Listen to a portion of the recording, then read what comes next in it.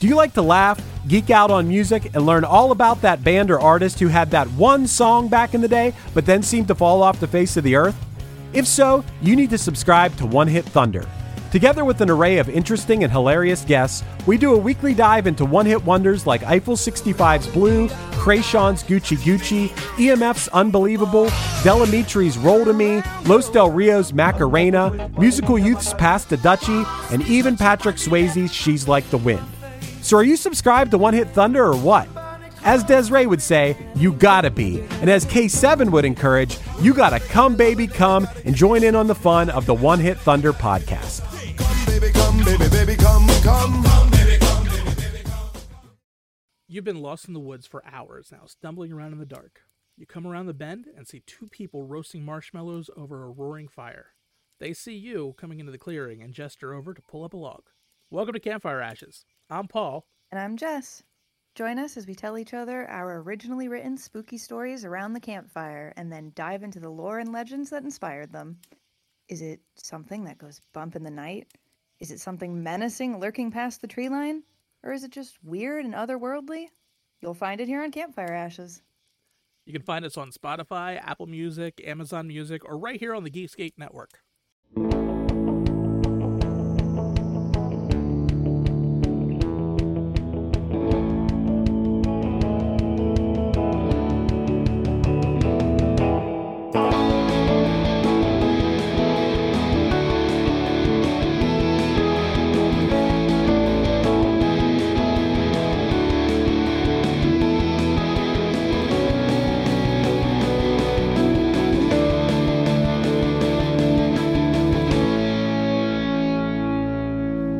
Joe, this week's episode is called The Family Ties. I don't think it's about Alex P. Keaton, so no.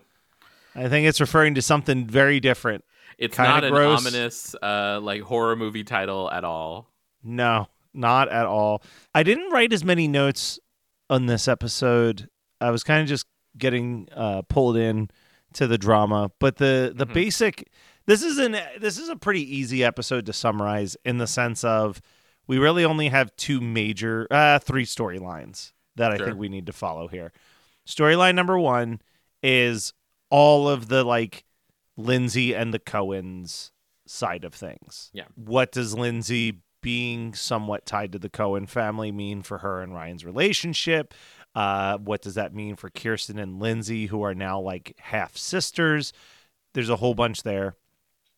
The other side of it is the Jimmy Cooper leaving the show aspect of it.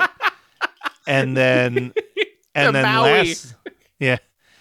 lastly is the Seth Cohen trying to impress Alex by being a quote unquote bad boy. And I think we can do something that we've done a few times where we'll just analyze each plot point in a singular lens. Yep. And there's a very specific vision that I have for this. So we'll start with the Cohen-Lindsay stuff because I think that that's like kind of on a lower tier. Things are mostly fine here. Yeah. Kirsten and her, I mean, I can't even... In TV shows, sometimes you can kind of put yourself in the shoes of a situation. I cannot imagine the scenario where I find out that, I would be of the age to have a child in high school and then find out that I have a brother the same age as my child in high school. Like, that would be just, like, earth-shattering information. I have a question for you, Matt. I might have an answer. What's up? If you found out that your adoptive mother, her half-sister, was the girl you were dating, would you still date her? So we got to do a lot of things here. First of all, I have an adoptive mother. And this is, I think another key thing is adoptive mother that you've only known for about a year. Yes. So this isn't like you got adopted when you were like 3. No, like, this is like you're aware who your mom 17. is. He's basically an adult. This is ultimately, would you date your friend's mom's sister if she was the same age as you? Is what it comes down to. I Yes. know And I think in that situation, like, it'd be a little weird, but sure, especially if I was already dating them and then found out after the fact, I'd be like, it would be weird, but I'd be like, there's no blood anything tied to any of this. Mm-hmm. Now, I don't know about you, Joe, but I can be a realist sometimes, and I would weigh the, like, how much damage and overall problems will this be down the line? Sure. Of it all. Like, it's like, all right, if we don't work out, how hard will it be to hang out with my friend? But I think ultimately it's a long lost sibling. I think I'd mostly feel like I'm in the clear to keep up, especially since the family seems to be giving the blessing. Yeah. They're all like, Ryan, put it in her. Like, it's like it's very Midsommar, right? It's very like, we need a new person to make the bloodline to. Yeah, it's wow. So yeah, I mean, that's the minor plot. I think the next one that we have to dive into is Seth and Alex. Because the Seth and Alex one, like, I don't even understand what his game plan here was like, I'm going to be drunk at work and she will just be madly in love with me because of it. Well, like, not even working there, right? Like, he's like fully quit. And it's just like, I'm quitting. I can't do it. I'm here with my friend Jimmy or Jack or John or whatever. And also too, like, again, just in the same way that like workplace labor laws are not in effect. Apparently, you know, the ABC laws are not in effect either for this place, because she's the manager of the bar, fully watching a former employee underage drinking alcohol that he brought in and not doing a goddamn thing about it. Doing a single thing. How it is so she strange doing this? But the line of the episode is when Seth walks up to Summer and she goes, Cohen, your breath smells like Marissa. And I was like, how do you know your friend has a drinking problem without saying that your friend has a drinking problem? But again, it's not, you know, it's not a read. It's just a fact. Like, that's not shade. That's a fact.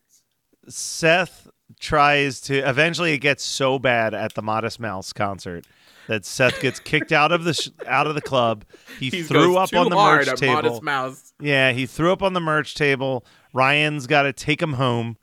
Ryan's trying to stealthily get Seth into the house undetected. Drunk Seth has no chill in order to do that. Highlight of the episode, Joe, is the next morning.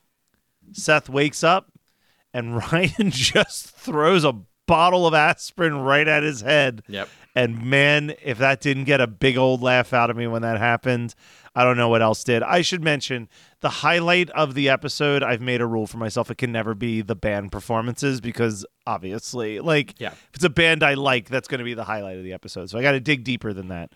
The reason why I wanted to do that first, talking about your breath smells like Marissa, let's get into the Jimmy Cooper plot line that is kind of the story of this episode. So I'm going to read to you the two notes that I wrote back to back. Marissa's going to surprise Jimmy by forcing a meeting with DJ. That seems kind of weird. And that's when they're walking down the pier and they catch Jimmy making out with Julie. Then it's like 5 minutes later in the episode, and Jimmy's like, hey, why did you and DJ no-show? I was really looking forward to meeting him. And I was like, wait a second. You knew that your daughter was bringing her boyfriend here, and you still, with zero cares in the world, was making out with the woman she hates the most on your boat in clear view? Dog. It's a fucking horn dog. What the fuck are you thinking about? And then I wrote down this too. Here's, you know, I'm an OC fan because I wrote, there is a 1,000% chance that Jimmy leaving will bring out drunken, annoying, and borderline suicidal Marissa. Wow. I you thought called like it later down. I thought like in a couple episodes, but nope. For some reason, the Coens are throwing a party for their best buddy, Jimmy Cooper. I do love, by the way, that Jimmy goes to the Kirsten and Sandy for advice on what to do with the Julie Cooper thing. They're throwing him this big ass party. Seth is like, I know I should be used to this by now, but we're throwing a party. And like the stupidest thing is that like Kirsten is arranging this very like elaborate flower treatment. It's like it's got like sticks and vines, and I'm like, what the fuck is like this is you just threw this together? Like what is this? This has nothing to do with Jimmy. Like that like Jimmy's not about that bullshit. Oh, and then also great Sandy Cohen line when Seth wakes up and he goes, well, if it isn't my son, the wino. But man, like, oh, when Daddy Cohen like is disappointed, it just makes me. But yeah, we get this whole party, this sassiness throughout this party. But Joe, the main thing we need to talk about here, the most unexpected twist of all time, Marissa shows up to this thing drunk and makes everything about herself and causes a scene. And that's where we leave off here. I'm going to have to ask you the question, though. Mm-hmm. Is this a series wrap on Jimmy Cooper? Oh, my God. I honestly don't remember. Oh, no. I honestly don't remember. Wait, you're just going to breeze? Hold on. Before I need to know. I need to know before we go anywhere else, because I'm like, why else would they be doing this stupid he's got to go to Hawaii for 6 months plot line? Then honestly, if not to write Tate Donovan off of the show. I don't think it's a series wrap. Like, it doesn't make sense for it to be. Because well, clearly he's happens. In a bunch. Clearly he's very important to the plot. The rest of the but like, hold on, Matt, you're just gonna breeze by like Marissa's drunken tirade where she tells both of them that she hates them both. Where she's the daughter of a thief and a slut. Like, come on. I'm like, that like hurt my soul so much, because I was like, girl, if I said that shit to my parents, I would be I'm 34 years old and I would be ended. I would be terrified to speak to my parents in such a way. Like, legitimately. All right, it says he was only in 39 episodes of the OC. So, well, it feels like it's been 39 episodes already. Yeah, we're getting close. If he comes back, it's probably for the briefest amount of time. Here's the thing that I had no clue about Tate Donovan. Did not realize that he was the voice of Hercules in the Disney cartoon. You didn't? Of Hercules. No, never knew that until I clicked into his wiki page just now. He's definitely not the singing voice, because at that time, Disney was not doing that. Was Donny Osmond, I think. No, Donny Osmond. Man, we're going to go on a tangent, but that's all right. No, Donny Osmond was the voice of Shang in Mulan. Shang in Mulan, yeah. Which like is so fucked up, because BD Wong can sing, who was the speaking voice of Shang. Yeah, no, I think honestly, up until a certain point, the only exception to that rule was Ariel. Like the voice actress for Ariel was like one of the only ones that actually was allowed to sing. Roger Bart provides the singing voice for Hercules. Oh, do you know who Roger Bart is? He was Snoopy in the revival of You're a Good Man, Charlie Brown, according to Wikipedia. Did you ever watch the Producers movie? Yes. He was Carmen. Oh, okay. No, even better. No, this is how you would. I don't know why I went to the Producers movie. He's the fucking. He's the guy that you see in the beginning of Hostel 2 that's getting initiated into the cult. Oh, okay. Yeah, I'll take it. That's Roger Bart. I'm looking at his very interesting Wikipedia. He's a featured diner in Tick, Tick, Boom, which I don't think you and I have ever talked about this. What is your feelings on the movie Tick, Tick, Boom? Because I haven't seen it yet. You haven't seen it? I liked it quite a bit. No, and I like Andrew Garfield. I was more living for Andrew Garfield's press tour that he did when he was doing Tick, Tick, Boom. So here's my weird hot take. Because, like, obviously, you know that Tick, Tick, Boom is about the life of Jonathan Larson. Never was a fan of Rent. Liked all of the songs in Tick, Tick, Boom better than I liked 90% of the songs in Rent. Weird hot take, I know. But... not that hot. It's something that I've heard before, but you know, no one's perfect and you're straight, so it really doesn't. it's okay, Matt. I will also admit this. I've only experienced Rent in the film version of it, so maybe that's my folly there, but I was like, man, Seasons of Love is such a great song. And then like the rest of the movie, I was like, no, most of these songs are not very memorable. Well, it's funny because Seasons of Love doesn't have that placement.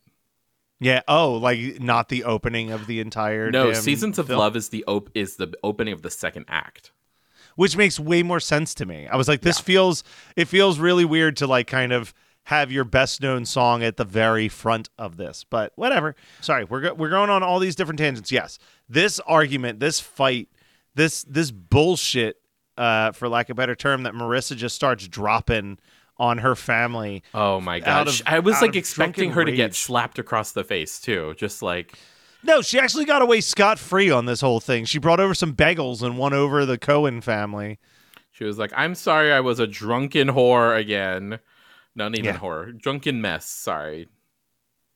Man, sorry. I'm doing like the quick math in my head though on this Tate Donovan thing. So if there was 27 episodes in the first season, and this is episode 7, and he was in 39, there's 5 other episodes that he shows up in the rest of the run of the series. So it might not be a full series rep, but it's pretty goddamn close to it. Wow. They're just writing off main characters left and right this season. Yeah. Is he still going to be in the opening credits? I just noticed he made it into it this season. Well, see, that's the shitty thing is that like he could do those 5 episodes in the back half of this thing and still be in the opening credits because, again, contracts being what they are.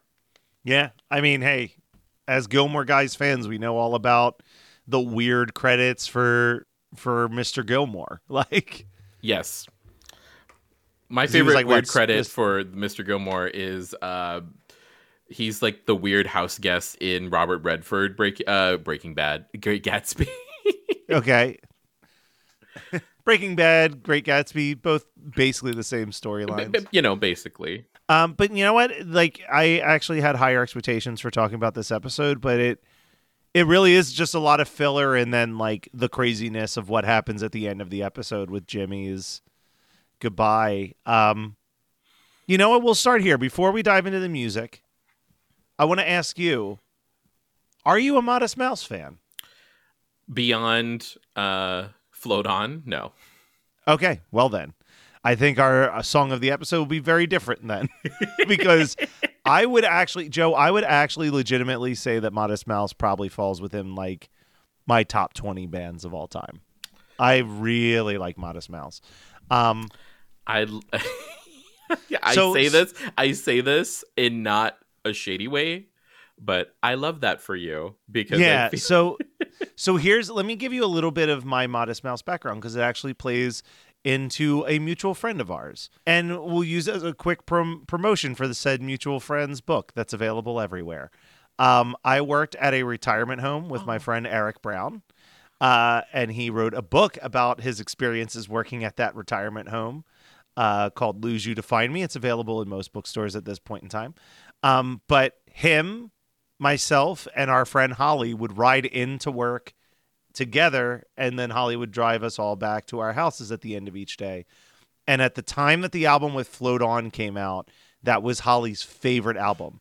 So she would listen to that album all the time. So that album like represents that is 2003, riding in the car, windows down, specifically coming home from work. It was like a great like we're out of work, the whole day's ahead of us, and she's the one that got me really into Modest Mouse. And then I kept buying more and more of their albums because by the time they blew up, they had like 5 albums already. Mm-hmm. So you could build a nice back catalog of songs. So they have a special meaning towards like my senior year of high school. And then furthermore, like fit into the whole future, like just a band I've always liked. I've always liked to follow. They're weird. They're interesting. They're different. Do you like to laugh, geek out on music, and learn all about that band or artist who had that one song back in the day, but then seemed to fall off the face of the earth? If so, you need to subscribe to One Hit Thunder.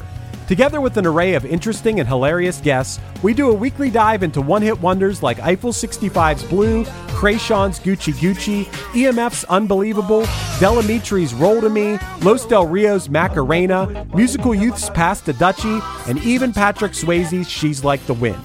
So are you subscribed to One Hit Thunder or what? As Desiree would say, you gotta be. And as K7 would encourage, you gotta come, baby, come and join in on the fun of the One Hit Thunder podcast. Come, baby, come, baby, baby, come, come. Come, baby, come, baby, baby, come.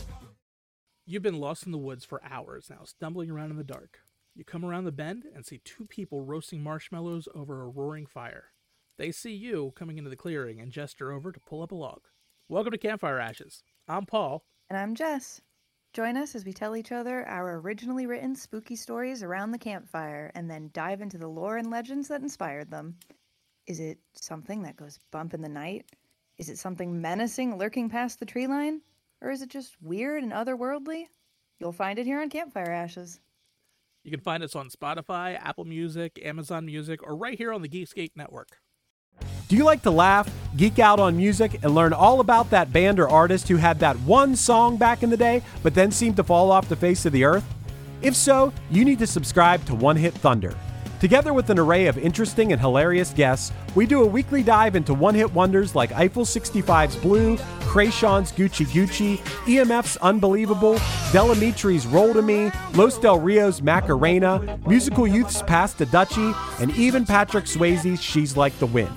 So are you subscribed to One Hit Thunder or what? As Desiree would say, you gotta be. And as K7 would encourage, you gotta come, baby, come and join in on the fun of the One Hit Thunder podcast. Come, baby, come, baby, baby, come, come. Come, baby, come, baby, baby, come. So, this episode, we get a Modest Mouse concert. And we get to hear 3 different Modest Mouse songs through the episode. So, the first Modest Mouse song we hear, we see them playing their song, Paper Thin Walls. The second song we hear them playing is a song called The View. When Jimmy's going away party first kicks off, we hear Blue Foundation, Save This Town. Mm-hmm. I'm going to try to pronounce this band's name. Martina Talapi Bird with Soul Food plays when Marissa is being her typical obnoxious human being and ruining the party. Elliott Smith Twilight plays when Ryan and Lindsay finally kiss in the pool house and decide, you know what? Everything's A-okay. And then at the end of the episode, we get a return from Modest Mouse with their song World at Large that plays as Marissa provides the family with bagels. Joe, the audience already knows that I'm going to pick a Modest Mouse song, so I'll let them sit in anticipation for which of those 3 songs I go with. But for you, I need to ask, what was your song of the episode? I just love it because I'm a gay. Elliott Smith. Twilight? Yeah. Elliott Smith's great. Yeah. Ain't no shame in that game. I went with The View by Modest Mouse for no other reason than it's my favorite song that they've ever written. It's a deep cut, and the fact that it's one of the songs that they play in this episode kind of caught me off guard. Joe, what are some things that you may have wanted to promote? I'm actually going to cheat because I got 2 things I'm going to talk about in this episode. He got 2 things. Well, you know what? Let's go back and forth. So why don't you go first, and I'll go. And then I'll do 2 too. How about that? Oh, I love that. All right. So the first one I'm going to mention is I read a graphic novel that I received as a gift for being a groomsman at a wedding in October called Essex County by Jeff Lemire. It's a pretty interesting book. Very little dialogue in it. It's a lot of pictures.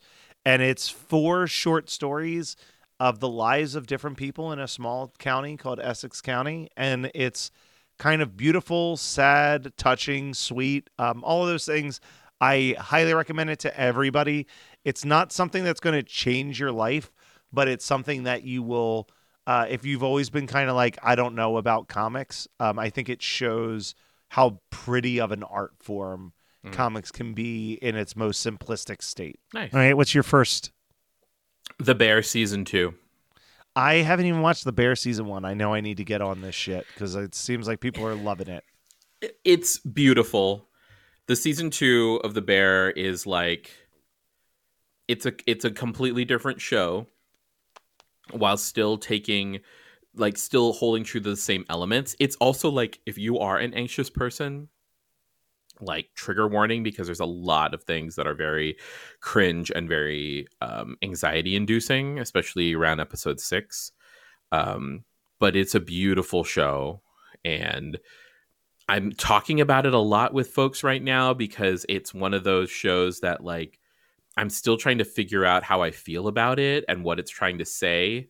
But it's very much like, I feel it's very much like it's very much an Empire Strikes Back, in the sense that like hopefully we are setting this up for a season 3 to be explored. So Okay. the Bear season 2. All right. So the other one that I'm going to mention is a podcast that I listened to all 13 episodes in 2 days. It feels like this show sat around for like a year, got a little bit of attention, and now out of nowhere, everybody's talking about it. And that podcast is, of course, Who Shat on the Floor at My Wedding, which it is such a strange podcast. Let's see. What better way to describe the podcast than in the words of the people who made it? So it says, "Who shat on my podcast?" Or "Who shat on the floor at my wedding? A true story involving 2 prides and 1 turd.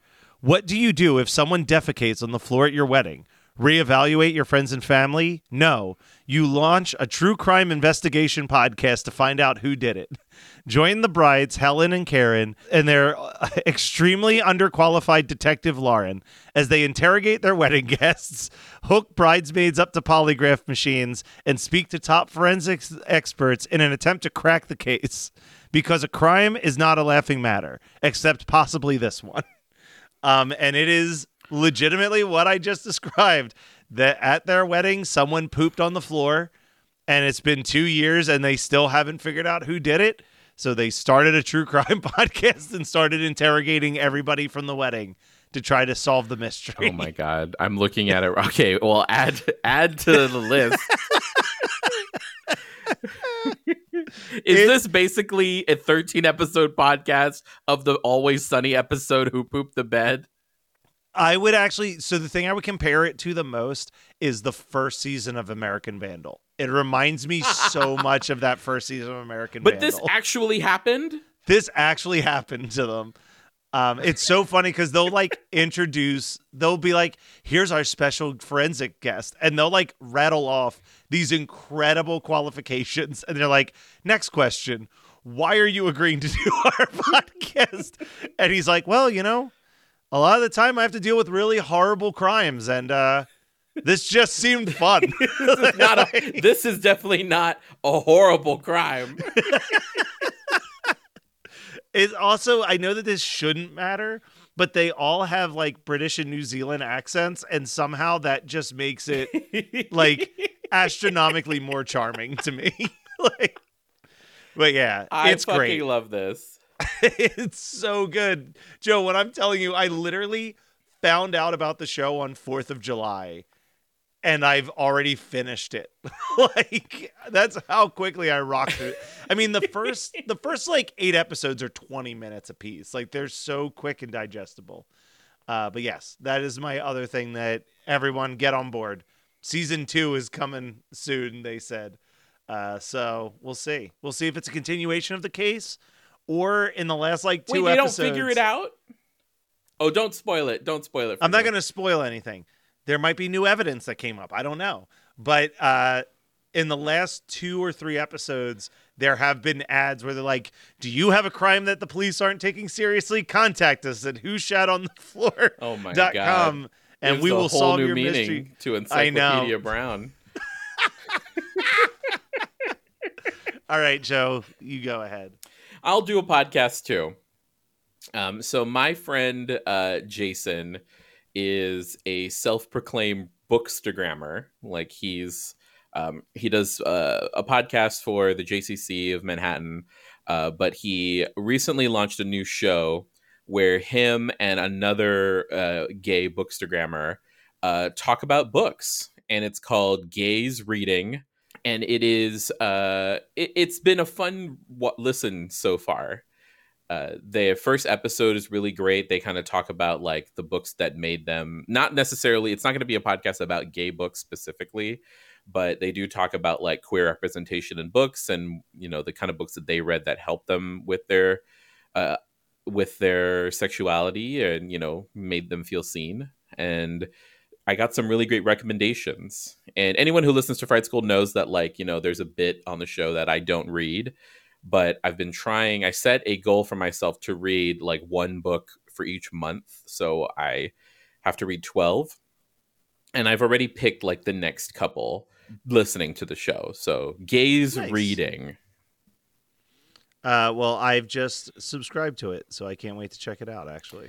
Awesome. Well, Joe, we certainly still have, things are mostly tied up in a nice ribbon. But in the OC, how long does that ribbon actually stay attached? Not very well. So I'm sure that this time next week, we're going to be talking about even more white people problems.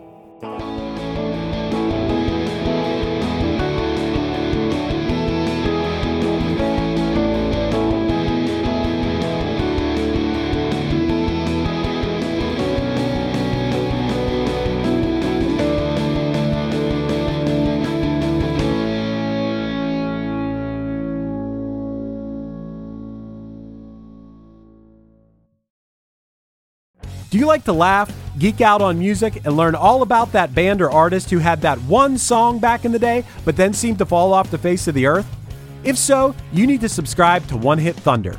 Together with an array of interesting and hilarious guests, we do a weekly dive into one-hit wonders like Eiffel 65's Blue, Krayshawn's Gucci Gucci, EMF's Unbelievable, Delamitri's Roll to Me, Los Del Rio's Macarena, Musical Youth's Pass the Dutchie, and even Patrick Swayze's She's Like the Wind.